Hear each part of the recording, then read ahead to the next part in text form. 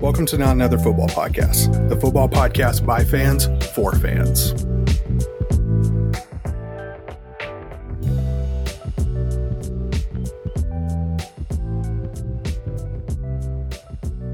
What's going on, everybody? We're your host, Mike Champagne, and a special guest host this evening with me is a dear friend of the podcast. You know him well. It is JP.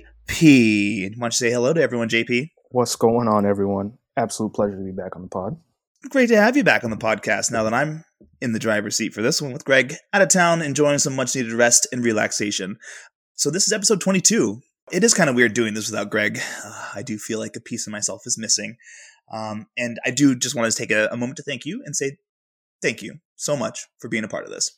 Yeah, man, absolutely. Super stoked to fill in. I know this you can never really replace Greg, but I'm here to do my best. So let's have some fun today. Cam came pretty close. But all right, topic one. Let's just recap these last conference championships. Why don't we start with the early game? What did you think of the Buccaneers and Packers? Man, so many thoughts. I guess the best place to start is let's start from the end and break down that last series for the Packers, really trying to figure out what went wrong and what was going on with the coaching decisions, because that in and of itself changes everything, right? Talk about it. Yep. So we're looking at everyone is like criticizing Aaron, like putting a lot of blame on Aaron Rodgers for not running the ball. I think everyone needs to take a step back and look at Aaron Rodgers is not Lamar Jackson. He's not Kyler Murray. I mean, he's not even Cam Newton, right? You can't expect that kind of athleticism and mobility. Yeah, he can do it like he did against the Rams, where he's pump faking and he has to run 2 yards, but 9 yards is asking too much when Jason Pierre-Paul has been chasing him down all game. Yep. Not to mention they have some pretty fast linebackers and players on that defense. Absolutely. Devin White is a monster out of LSU. That kid is so fast. But then you have to look at LaFleur's decision. You're like, what's going on here? None of that makes any sense.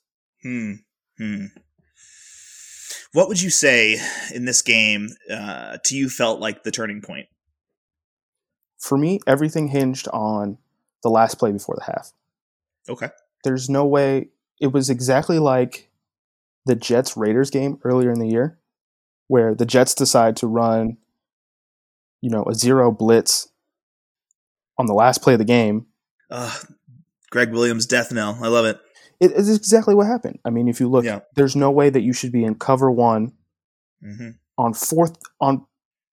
first off, it shouldn't have been in cover one on the fourth down conversion before that. But then you come back with another cover one. Kevin King has been getting burnt all game and then just gets absolutely destroyed by Scotty Miller. Yeah. I was reading on Twitter, and somebody was saying how and I think I texted this to the group chat, or at least to you, saying that football is overcoached and undertaught, and I thought that was just a fantastic quote, because it is. You can coach a player where to be and what he's supposed to do in a position, but the player knowing the game of football and not just where he's supposed to be on the field is an X factor of sorts that can almost overcome poor coaching. For example, Ed Reed, in my humble opinion, made some defensive coordinators look very good. And an example of this, always in the Peyton Manning interception, where Reed just playing out of position, turns around, finds the ball, and makes an interception, and things like that. And to me, I think that players, unfortunately, in today's game, don't have the same understanding of the game. In a similar vein, when J.J. Watt's tweet about Phillip Rivers and his retirement, that we'll talk about in a little bit, but him calling out that one of their blitzers or one of their defenders was lined up wrong on a blitz they were about to run, and just little things like that, I think, are missing from the aspects of some even good players' games, and I think King fell victim to that. You're absolutely right that some of it is undertaught. However, that particular instance is a coaching flaw, right? There is no reason to call that play in that situation. And we absolutely flambéed Greg Williams for doing it. But the reality is you don't make that call there. Yes, but I guess the difference in my mind would be that I'm not asking Abrams on the Raiders to make that play that King was asked to make, because I know that he doesn't know the position or the game as well. That's just me. But anyway. And he had been getting, I mean, if you look at each of the roasted. touchdowns scored, okay, roasted. He gives up the touchdown to Mike Evans. He gives up the touchdown to Scotty Miller. The Leonard Fournette touchdown, Leonard Fournette actually gets into the end zone by literally rolling over Kevin King. So you look at a situation where you have to find a way to mask. But then again, on the other side, playing against one of the greatest quarterbacks of all time, which is another thing I want to get into if we do pump the brakes. Oh, we will. You have to realize that Brian Leftwich out coached Mike Pettin in the first half, and that was the difference maker. Yeah, very, very true. Great recap, JP. Thank you for that. Let's move on to what I had thought was going to be the game of the weekend. Now, I personally was very excited for this game. Went over to a good friend's house, Naira's sister's apartment, to watch the game, and man, I wanted the Bills to win. I did. I picked them to win. Actually, I was 0 for this weekend, unfortunately, but I picked them to win. I liked them. Thought they had a chance. The Chiefs hadn't been playing very good, but man, the Chiefs are just something else, huh? Man, I don't know what it is, but they just, when they want to turn it on, or when they get a little flustered or upset, like, they're just such a great team. Not always a fan of some of their antics on the field, but I thought they handily dismantled the Bills. And so I thought that was a testament to coaching. And yet again, Andy Reid stands a titan among his coaching tree. I don't know if he will ever be beaten by someone who he coached or who was from his tutelage. But what did you think of the game? Mike, I actually have a question for you. What happened? Yeah. What do you think was the reason for Josh Allen playing the way he did? Oh, it's coaching. I think Spagnuolo is a fantastic defensive coordinator. And I truly think that, the Chiefs secondary is not as good as other secondaries that the Bills have faced this postseason, and in both the Colts and the Ravens. And I think that the Chiefs got them out of sorts early, often, and in a way that truly just flustered him. And I think this is the same argument that can be made for young players in other playoffs that are not, it's not an excuse for their loss, but you can tell that there are, when the emotions are high, sometimes they try and play hero ball, particularly Josh Allen, who has in the past been accused of playing hero ball and perhaps not looking for and taking what's open. Does that answer your question, or was that kind of a long rambling? No, that kind of hints to the point I wanted to get at, is that okay, I think we have both been overselling and underselling Josh Allen this year. Okay. He has made an incredible jump in improving his accuracy as a quarterback. Absolutely. As a player, truly. No, and it's something I don't think that we have like data to ever see something like this from one year to another. But what happens with all of that is that we forget and we undersell. We undersell the accuracy improvement, but we oversell his overall improvement as a quarterback. Because the most important thing the most important thing about playing quarterback is making the right decision. Josh Allen took an 18-yard sack in this game, which is the second longest sack in the last 3 years, only second to Josh Allen's 19-yard sack he took last year. So the reason why the Bills ended up losing that playoff game last year was because of Josh Allen's decision making. And then again this year, he gets to the big stage and you're going up against an offense that you can't afford to make a mistake against. And what does he do? He starts making mistakes. And it's the little things. And that's what happens when you get this deep into the playoffs. It's the smallest of mistakes that can avalanche and snowball into a point where you're getting thoroughly picked apart. Yeah, but he's young, man. I mean, come on. Him and Lamar are both 24. It is preposterous to believe that these early losses and this start to their careers is a negative in any sort of detracts from their stellar improvement. So I agree with what you're saying. And that's why I said it's both an oversell and an undersell. But at the same time, you make the argument about, oh, well, they're so young. Okay, Patrick Mahomes is only a year older than him. Okay, but if you're going to contend that Patrick Mahomes being a year older than them is the equivalent of the playoff experience, poise, and intangibles that makes Mahomes is fallacious at best, JP, and I expect better from you moving forward. Whoa. Okay. I mean, if we want to start going down that route, I mean, if you want to look at the two other quarterbacks you mentioned, there's a pretty big gap in overall skill, talent, and decision making between Mahomes and those two. I mean, absolutely, but it's hard to say that that's just 1 year's worth of explosive experience or change. No, it's just a flat out difference in physical ability, throwing the football. So what you're telling me is Mahomes is built different. No, because all right, moving on. All right, so give me a weekly standout, surprise or a winner or loser from these games. We'll do one for each. How about that? Yeah. So if I'm looking at my biggest winner from the early game, I'm gonna have to say is gonna be something that not a lot of people are talking about is Jair Alexander. Ooh. I'm a big fan of his, by the way. Absolutely. And he cemented his status as a top 5 corner in the league. Mm-hmm. I wanted him at a Louisville too. He is so technically sound and so instinctive. I mean, you saw the plays that he made having a big impact, but also realizing that he shut down the people that he ended up in one-on-one coverage or in that zone that sometimes the Packers like to run. Mm-hmm. I think that obviously led to everything that happened with Kevin King, but I think that the biggest winner out of that game, because like it or not, Tom Brady did not play well in that game. The biggest winner out of that and what helped cause all of that was basically shutting down one side of the field with Jair Alexander. Yeah. Yeah. What about you? What's your winner from the first game? Winner or loser?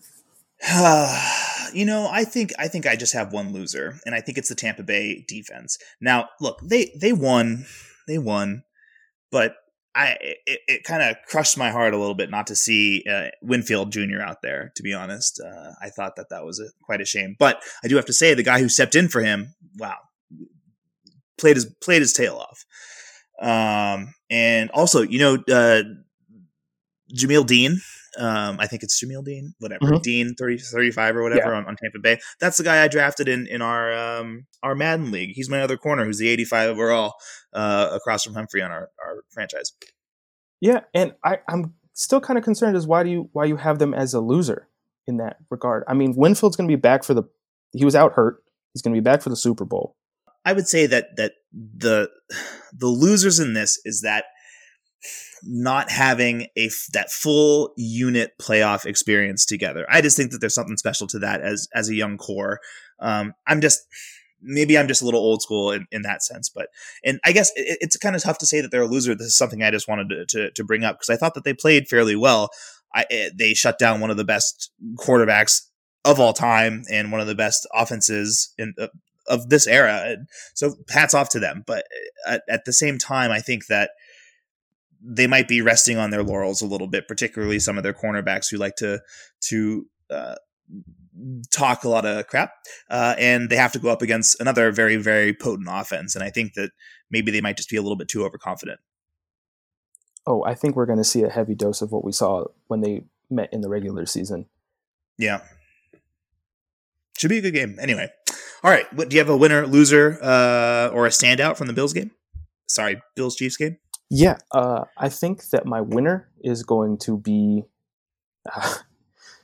Travis Kelce. Ooh, yep.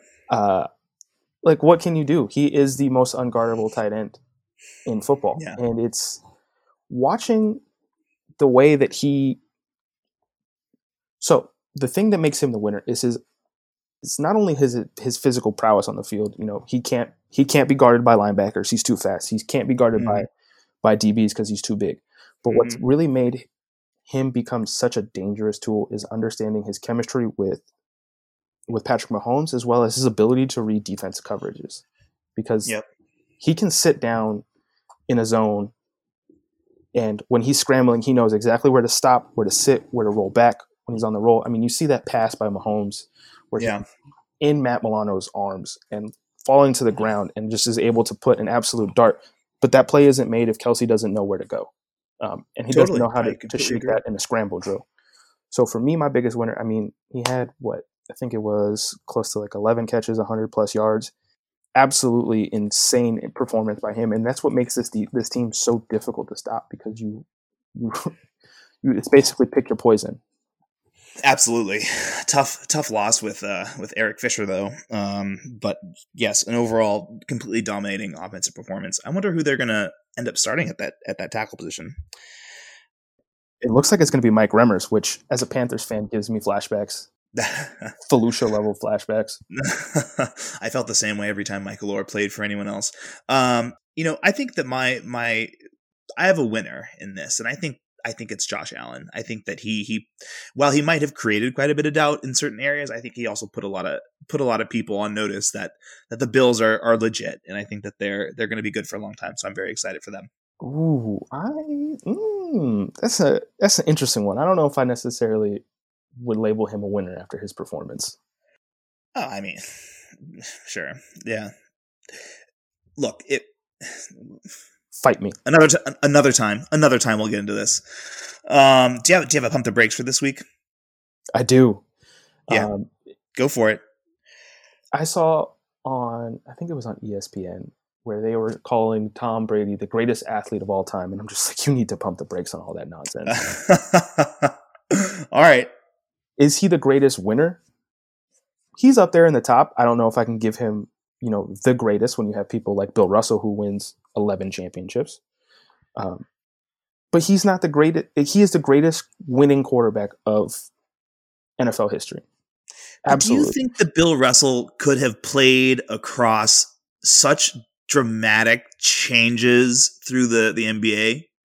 Like, think about when Tom Brady entered this league. That NFL literally ceased to exist as we know it.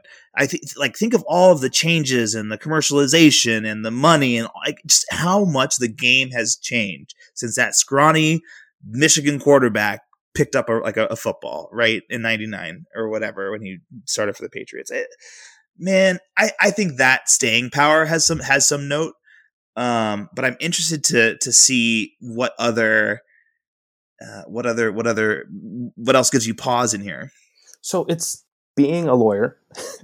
Words matter, right? So when you say words like greatest athlete, it's like that. It's like that, JP. No, but that's what makes the difference, right? Sure. You can call him the greatest winner in NFL history. Absolutely, 100%. No arguments, no ifs, ands, or buts. But greatest athlete, that's a different term. It's a different terminology because it changes the equation. So is he a better athlete than, say, Bo Jackson? No. I still don't think he's the most gifted quarterback I've seen play. I still would give that to Aaron Rodgers. With Mahomes coming to take his crown real quickly. But the whole greatest athlete of all time, I give my man all respect for the work that he's put in and being able to reach 10 Super Bowls. But the whole greatest athlete, that's doing a disservice to some people who literally changed games. Sure. Yeah, I mean that's a very valid point. I don't think there's going to be any contention with the word choice athlete.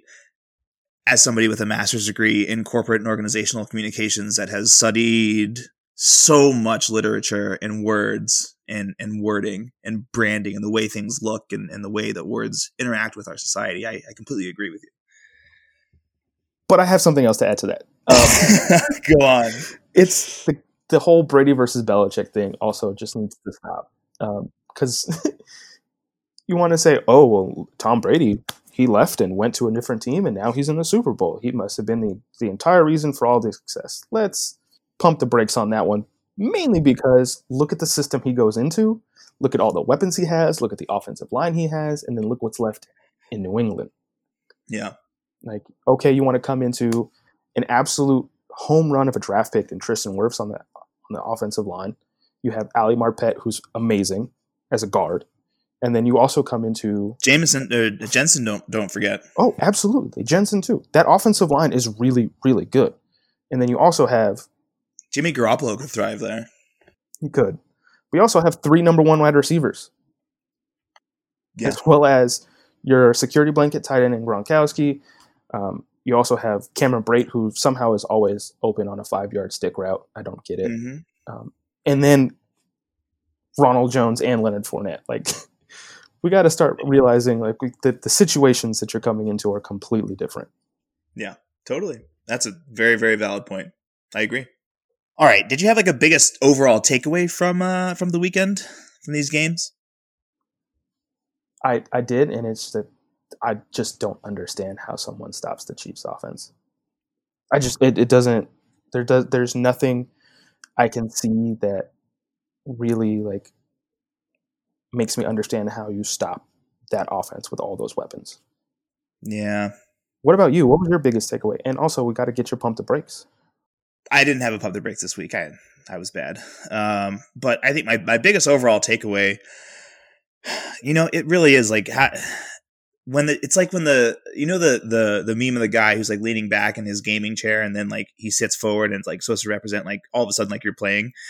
And that's what I think of the Chiefs. I feel like they just sit back and like they took some ugly losses and they played some really terrible games that they won, but they didn't look all that great. And then all of a sudden, the Bills come out a little bit fired up, a little bit of spunk, and the Chiefs kind of said, "Oh, okay," kind of like LeBron the other night when somebody said something to him and he smiled and hit a bunch of threes. Like it's stuff like that. It's crazy. Like, I don't know what their ceiling is because I don't know if they've ever like played a full game without like toying with people. It's ridiculous. Just what a wonderful situation for all of them. You mentioned basketball, and to bring another basketball analogy into a football podcast, they're like the 2016 Warriors. Like, okay, oh yeah, we get it. We're down by 5 in the third quarter. All right, here, let's do this. Next thing you know, they rattle off 8 straight threes and they're up by 15. Like, yeah, it's the ability to hit a switch, and that is really like a testament to the coaching culture, and to the ability to really understand and break down any adjustments being made. Yeah, the so level of intellect that's on in all levels of that organization is just mind-boggling. Yeah, I think that's a great, and I love Andy Reid, so I think this was great for him. Alrighty, so that is topic 1. That's our recap of the conference championships. Moving on to topic number 2, Carousel by Blink-182. Great song. I recommend everyone listen to it. Fantastic music. All right, so we're going to talk about coaches first. Do you want to start? You were really fired up about this one. You had you had a whole bag of tricks for this. Oh, all right. Where to begin? Oh yeah, right? Stretch it out. So let's talk about the 3 most recent hires that you have. Right, you have 2 what hires, and then you have a hire that originally had me pretty heated, but I've come 180 on it. So you want to look at the craze is we want this hot young coordinator. So that's why you have things like Brandon Staley being hired in LA with the Chargers and Nick Sirianni being hired in Philadelphia. Those 2, it's more of a testament to the difficulties that you have to be so unmistakably good, if not greatest of all, the greatest of your peers, in order to get a head coaching job if you're African American.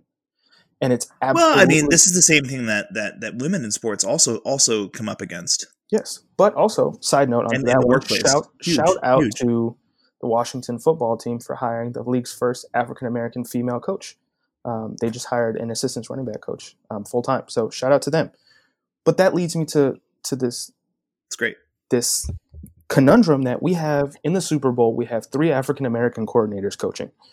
We have. Should really know it's kind of all people of color, to be honest. No, it is. In the NFL, it happens that people of color of African American descent who have had such a legacy and impact on the league are the most shunned from head coaching. So please go on. I just wanted to put some little context around that in case there's pushback. But go on. No, absolutely, and I think that's an important distinction to make. And thank you for that clarification.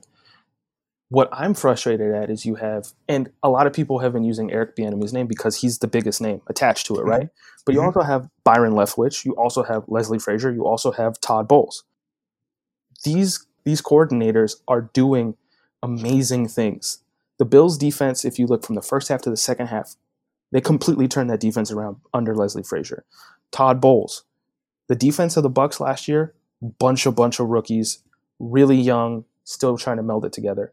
Then they go out and they're able to shut down Aaron Rodgers in the second half of an NFC Championship game. Byron Leftwich, he made that offense so potent last year that Jameis Winston, although his mistakes cost him 30 interceptions, he also threw for 5,000 yards as well as 30 touchdowns. And then he takes, he helps elevate and disprove the theory that Brady doesn't have any arm strength by having Brady go off this year. Eric Bieniemy, I mean, you can say all that you want. Like, just look at the Chiefs' offense. But what's so frustrating is you have coaches who are seen as, oh, we don't really know too much about you, like Eric Sirianni, who's been an offensive coordinator for 2 years under Frank Reich. Where's his questions of, oh, it's just Frank Reich calling all the plays? That's what you do with Bieniemy. Oh, Brandon Staley, he's a really good young coach, and we want some longevity in that position. Why not hire Todd Bowles, who completely turned around that entire defense, or Leslie Frazier? It's just we're running ourselves in circles because owners really just don't care, and that's why the Rooney Rule has become such a farce. Yeah, I think that's a really important point to make, and I think that the NFL, and I do wish that the NFL would actually take some time to consider this because, forcing the rule like the Rooney Rule, it doesn't get to the core root of the issue. And it's politics. It is the way that the NFL works from the inside. And, you see it every now and then. It bubbles to the surface every now and then in the news or whatever, or 30 for 30 or something like that. But, it really just is. It's the backroom deals of the good old boys club that nobody wants to talk about, but exists. And it has always existed for these old institutions. And unfortunately, the NFL is no different. And it is incredibly frustrating to see time and time again qualified quality coaches who would be able to turn a program around don't have the key relationship or something missing. And in particular, I think that the term assistant head coach is too loosely used. And I think that it if you look at people who are getting looks at these positions at head coach who are coordinators, a lot of them have had assistant head coach in their title, and it's a weird stepping stone that I use to kind of gauge. So really none of this is surprising to me. I'm not surprised that these are the names that are coming up. It's looking a brief look at their history tells you that they've made the coaching relationships that they needed to in order to get to this position. And that's fine, especially when a lot of those guys go up to higher executive positions and have a lot of influence in the organization. Neither here nor there. However, I completely agree that unfortunately the way that the Rooney Rule is implemented, it guts the accountability. It doesn't hold anybody accountable. And it's incredibly frustrating to watch time and time again. It's like it makes me as a fan feel like the rabbit chasing a carrot, that it takes an organization like the Baltimore Ravens putting out statement after statement after statement on Black Lives Matter and truly working to communicate the nuance of the argument, and that to me is true action. Whereas a plethora of these other organizations, looking at the Texans in specific, just want to appease their product and move forward, and it's sickening, and that's unbecoming in this day and age. But anyway, but I have to take a second here because sure, I alluded to this when I started. There is a difference in, like you said, statements for statement's sake, or these unnecessary platitudes that people put out. You look at the Dan Campbell hire. Shouts out Man Campbell and eating people's kneecaps. What he's done subsequently shows that he gets it. He gets that there's an issue in this, because one of the biggest things is, there's no coaching pool. There's no coaching pool. You want to know what Dan Campbell has gone out and done? He's hired a black defensive coordinator, a black offensive coordinator. He's hired Deuce Staley as one of his top assistant head coaches. He understands that he has an opportunity to actually give people a chance, and that's why I've come and I didn't notice this until I was actually listening to a podcast today. Shout out Bomani Jones. It makes such a difference when you actually can understand and use that place, because we talk so much about allyship and being there to support one another, but you have to go more than just a statement. You have to go more. You actually have to provide opportunity. Yep. And so this is huge for the coaching staff in Detroit. They were in a similar situation as the Texans. Previous ownership was kind of shaky. We have had owners pass away in the last couple of years, but you can see how options have created such a divergence between the two. Detroit, they go on to hire a black GM. They have, they're building a more diverse culture and staff there after moving on from Matt Patricia. And then you have the Texans, who are just continuously trying to become the Patriots and realizing that you can't be the Patriots because you're missing the most important part, which is Bill Belichick. Yep, and it is unfortunate that none of this and none of these folks decide or really want to change or listen.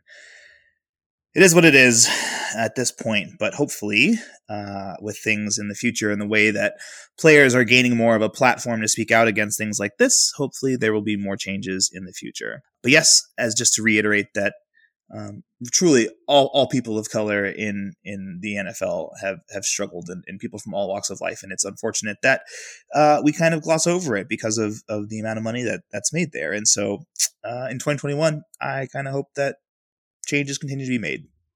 Moving on into some quarterbacks whose futures are in question. Now, you sent me something on Twitter, and there was a list of quarterbacks, and I'm assuming this is by hopefully a reputable source that's saying that these futures are in question. But this came directly from Adam Schefter. But I'm looking at some of these names, and I'm shocked that playoff caliber teams like the San Francisco 49ers and the Green Bay Packers would be interested in moving off of their quarterback. So why don't we start there, and then you can kind of go into more of these and in depth, and we can chat about them. Yeah, so I think the Green Bay Packers situation is mainly because of Aaron Rodgers' comments post-game, where he said... This is all speculative, right? Of course. Yeah, it's all speculative, and he actually put out a somewhat clarifying-ish statement today on the Pat McAfee show. He says, a lot of players' futures aren't certain, and knowing the NFL, no one's future is certain unless your name is Patrick Mahomes right now. I think that's more of a situation where he's just extremely frustrated. You can hear the frustration in his voice in the post-game interviews. But so I don't think that one is actually going to move anywhere, because if he really wanted to, he could, because he's Aaron Rodgers, but I don't think that one is. Yeah.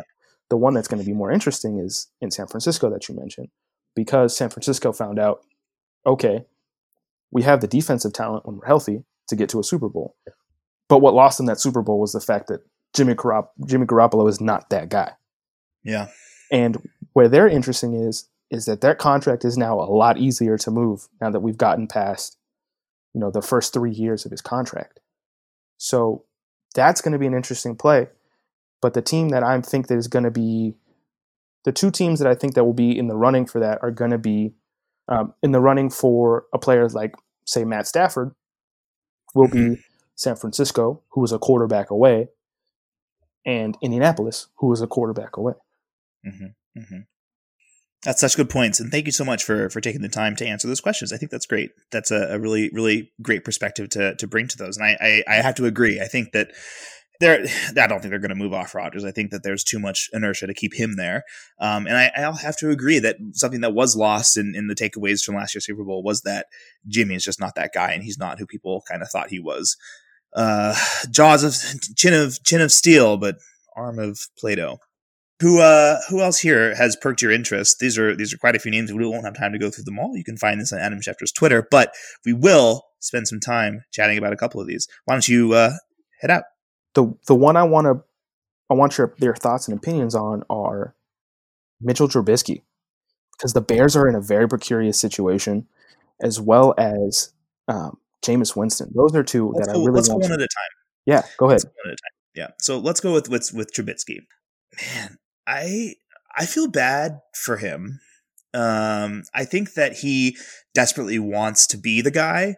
I just don't think that in Nagy's system, he's ever going to be the guy. And I think that unfortunately they just haven't put enough around him to help him be successful from a coaching support perspective. And so I just think that he's just not the guy, and they got to move on and separate. And I think it'll be better for both sides. I think that everybody needs a fresh start. And I think that Trubisky can be good down the road. I just don't think it's going to be in Chicago, unfortunately. And so I'm interested to see where he ends up. But yeah, I just don't think he's going to be the guy in Chicago, and I think they're going to end up, if Nagy wants to keep his job, I think he's going to end up trying to sell high on some of their pieces this offseason. But if you're the Bears, what, like, you have a ton, you just paid Khalil Mack all this money. Your salary cap is not looking great right now, especially with the, they thought they were going to have a window. They thought they were going to have a window. That's it. They thought they were going to have a Super Bowl window with Mitch when he came out of UNC. Everyone was hyping him up, thought he was going to be the guy, and then he's not. And so now they're stuck holding the bill. And that's why I said they both need new starts. It didn't work. It's move on. We're done. Next. And unfortunately, until they get to that point, they're going to continue to fester in this kind of forever wheels turning situation. And that's just, again, ownership not taking a leadership role in recognizing their own stubbornness is costing them. Yeah, and that brings me to the next quarterback that really makes this very interesting, and who could be a potential fit in, a place like Chicago, is Jameis Winston. What do you think his prospects are moving forward next season? Yeah, that's a good one. And I think that Winston, I think Winston is at a really great crossroads in his career, because being on the Saints with Drew Brees stepping away from the game, but also being young enough and recently successful enough to be looked at in this way, I think really gives him maybe perhaps the pick of the litter when it comes to choosing a position, to choosing where he goes and for what cost. But yeah, I'm interested to see, because I have doubts about him as well, and so I'm interested to see if a fresh start without Bruce Arians hanging over him will give him the space he needs to be successful. Okay, so I do have a question on one of these guys. Being such a Panthers fan, and I do enjoy talking with you about the team so much, because of you bring such a unique perspective to the way that they operate, considering the societal undertones of the city in which they operate and their historic ownership. So I'm interested this is now their second quarterback of color who would wind up on a list like this, and maybe the last as many years, and the turnover that they've just had to bring in a coach who, again, was a rising star in college and is now getting an opportunity in the NFL. So I'm interested to hear your perspective on Carolina's quarterback controversy. So the interesting thing is to examine the structure of Teddy Bridgewater's contract when he signed. So it was a 3-year, $60 million deal, $20 million a year. Basic math breaks down, right? But the big thing is that they're able to kind of break away and see. So this is, it's essentially like, we talk about this all the time, is having a bridge quarterback, right? Mm-hmm. This is a great opportunity for Teddy Bridgewater. A Bridgewater quarterback? You're so funny. Sorry, bridge over water. Let's go. But it allows the Panthers to really have a lot more flexibility in the way that they can either move him. He had a somewhat decent season. Which was surprising to you, but I think somebody kind of called that. I'm just patting myself on the back over here. Continue. I apologize. No more interruptions. Yeah. But the thing about him is that it's so interesting is that we were competitive in some games, but the games that we ended up being somewhat competitive in, we lost in most part due to Teddy Bridgewater. I mean, we had a chance to win in Green Bay. He fumbles at the goal line. We have, opportunities to win in Kansas City. He throws interceptions late in the game on game-winning drives. So he's not a bad quarterback. He's a player that has a high floor, low ceiling. And if you're going to build a franchise and look to their future, that can't be at the helm of your franchise. Yeah. And I do think that there is a potential that we move on from him. And I think that there has been rumors circulating about Deshaun Watson's interest, as well as potentially going out Ooh. and for a lower price looking to trade for Matt Stafford. So we're in a situation where we knew we were not getting the absolute, savior of the franchise in Teddy Bridgewater. We have, Right. we have a mid-level quarterback who's, good, Functional. but not great. So Mhm. it's the reason why we gave, Matt Rule a 7-year contract, because Yeah. he's going gotta to get time build, to yeah. build. Which I thought was the right thing to do. I don't like when franchises bring in a guy and expect him to turn water into wine overnight. Yeah. So it's going to be an interesting offseason for the Panthers. Similar to what kind of happened with a lot of, franchises last year that made the jump into playoff spots. The Panthers have a really young defense. So if they can find a way to coach them up and make that next level switch, the Panthers could be, they could be in the hunt for a wild card spot next year. Fantastic. Very excited to hear that. That's I'm very much looking forward to their offseason and having you back on to discuss them in further detail later in the year as we move into the offseason and towards divisional breakdowns. So real quick, I just thought we'd go through 3 recent retirements, right, with Phillip Rivers, Greg Olsen, and Marquise Pouncey, along with Drew Brees. Do you have any thoughts or comments on any of those guys? I think one of them spent some time in Carolina also, briefly though. I don't think he did anything there, but maybe you have some thoughts. So I do think that there is an opportunity for all 4 of these people to end up in the Hall of Fame. Mainly probably why we're talking about him, but the contribution that Greg Olsen had to the success in Carolina is so huge. I mean, he's the first tight end to ever, have 3 consecutive seasons of 1,000 yards receiving. Yeah. And he was able to actually mask a lot of the deficiencies of, someone like Cam.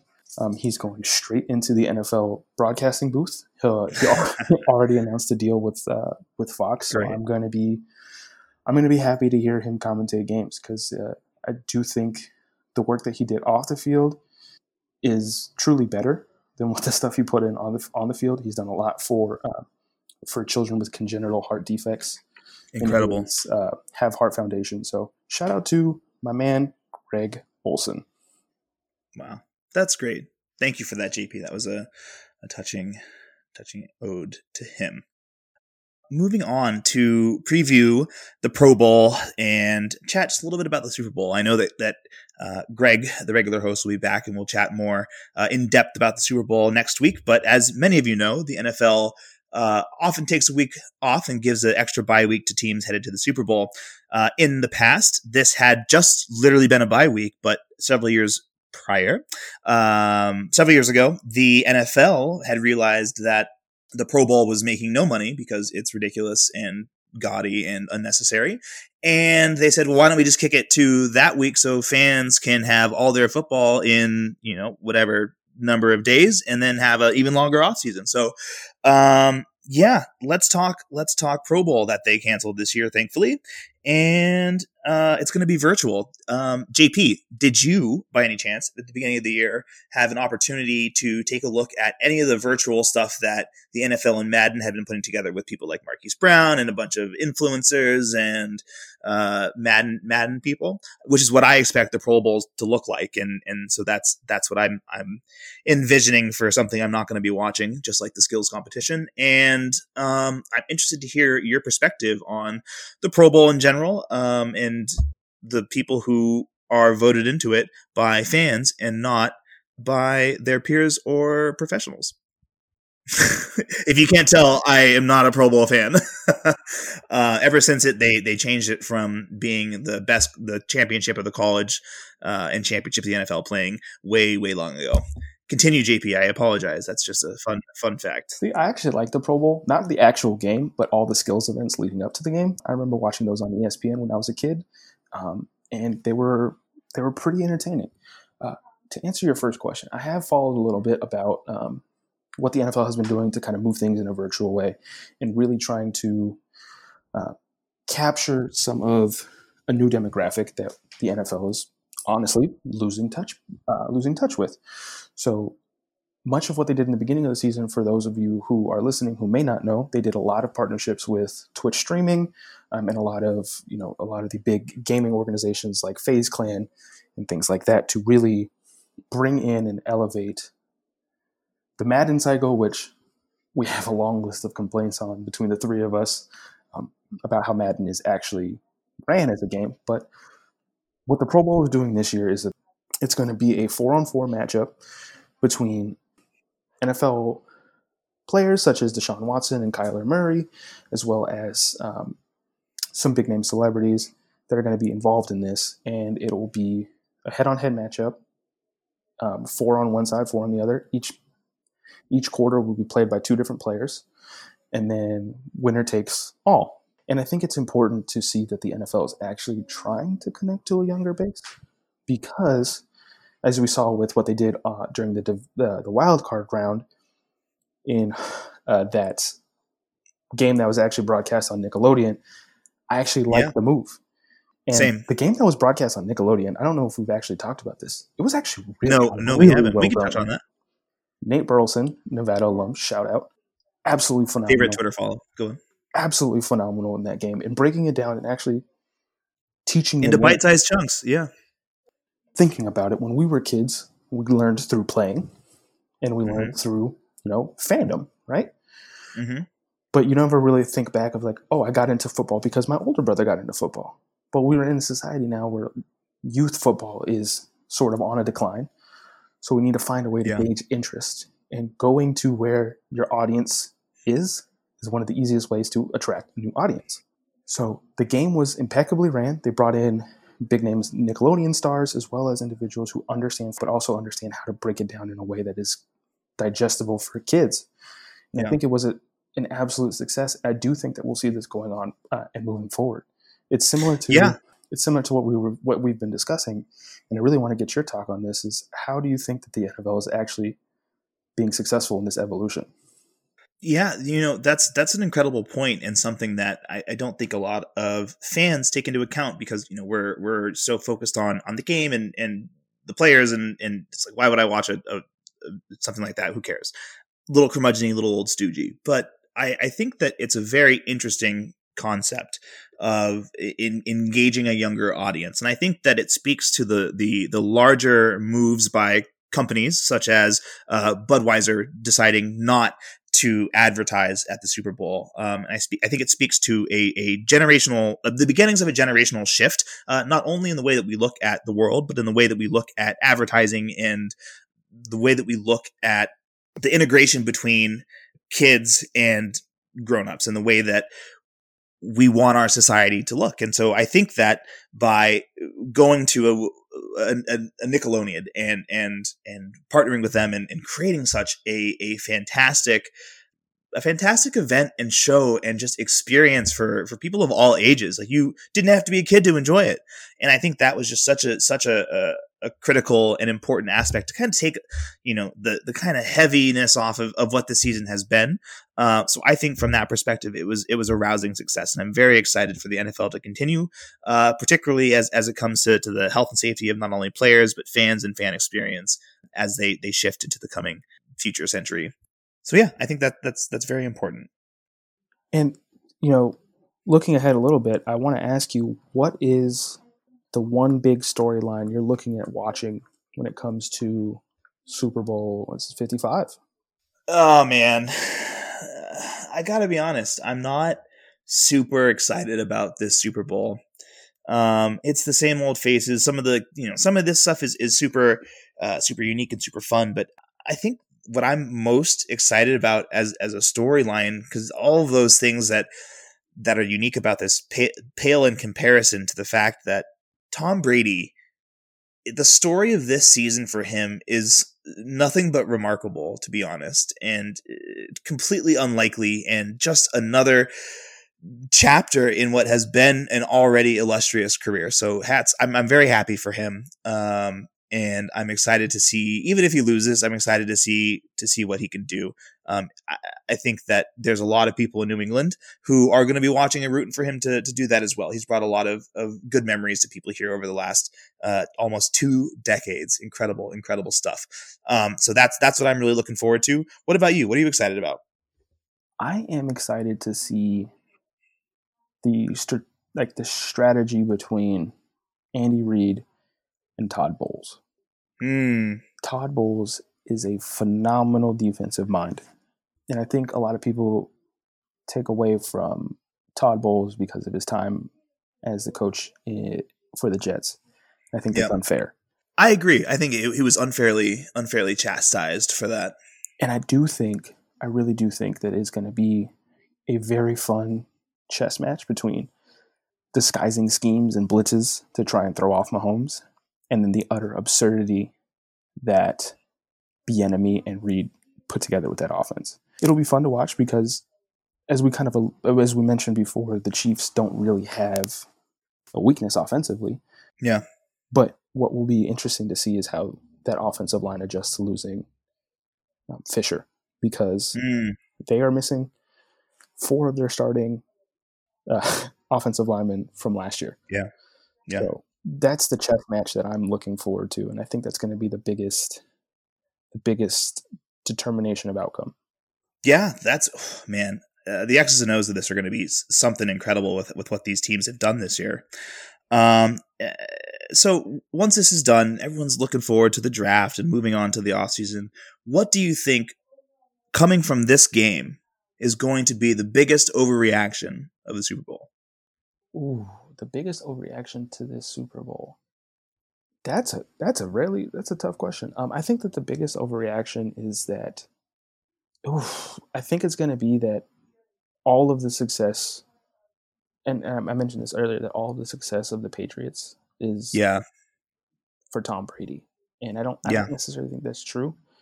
Yeah, no, it's not. It's not, and it's foolish to say otherwise. I agree. But the fan fodder is going to be, look at, everyone said that Belichick was responsible for Brady, or Brady was responsible for Belichick. Well, let's see how they do without each other.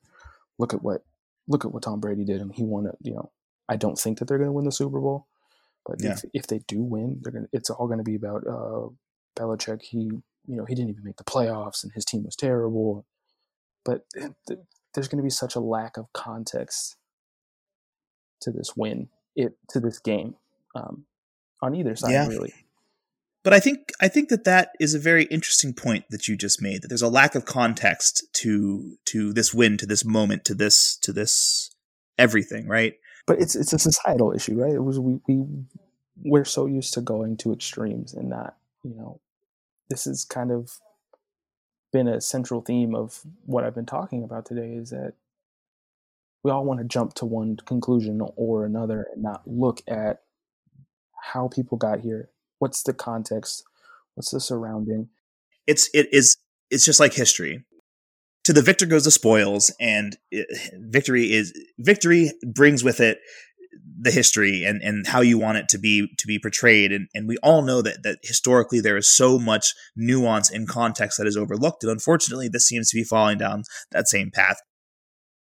There was one point that I did wanted to bring back, is when we look at how this season unfolded, the context of a global pandemic, the NFL being able to pull off what they did is commendable.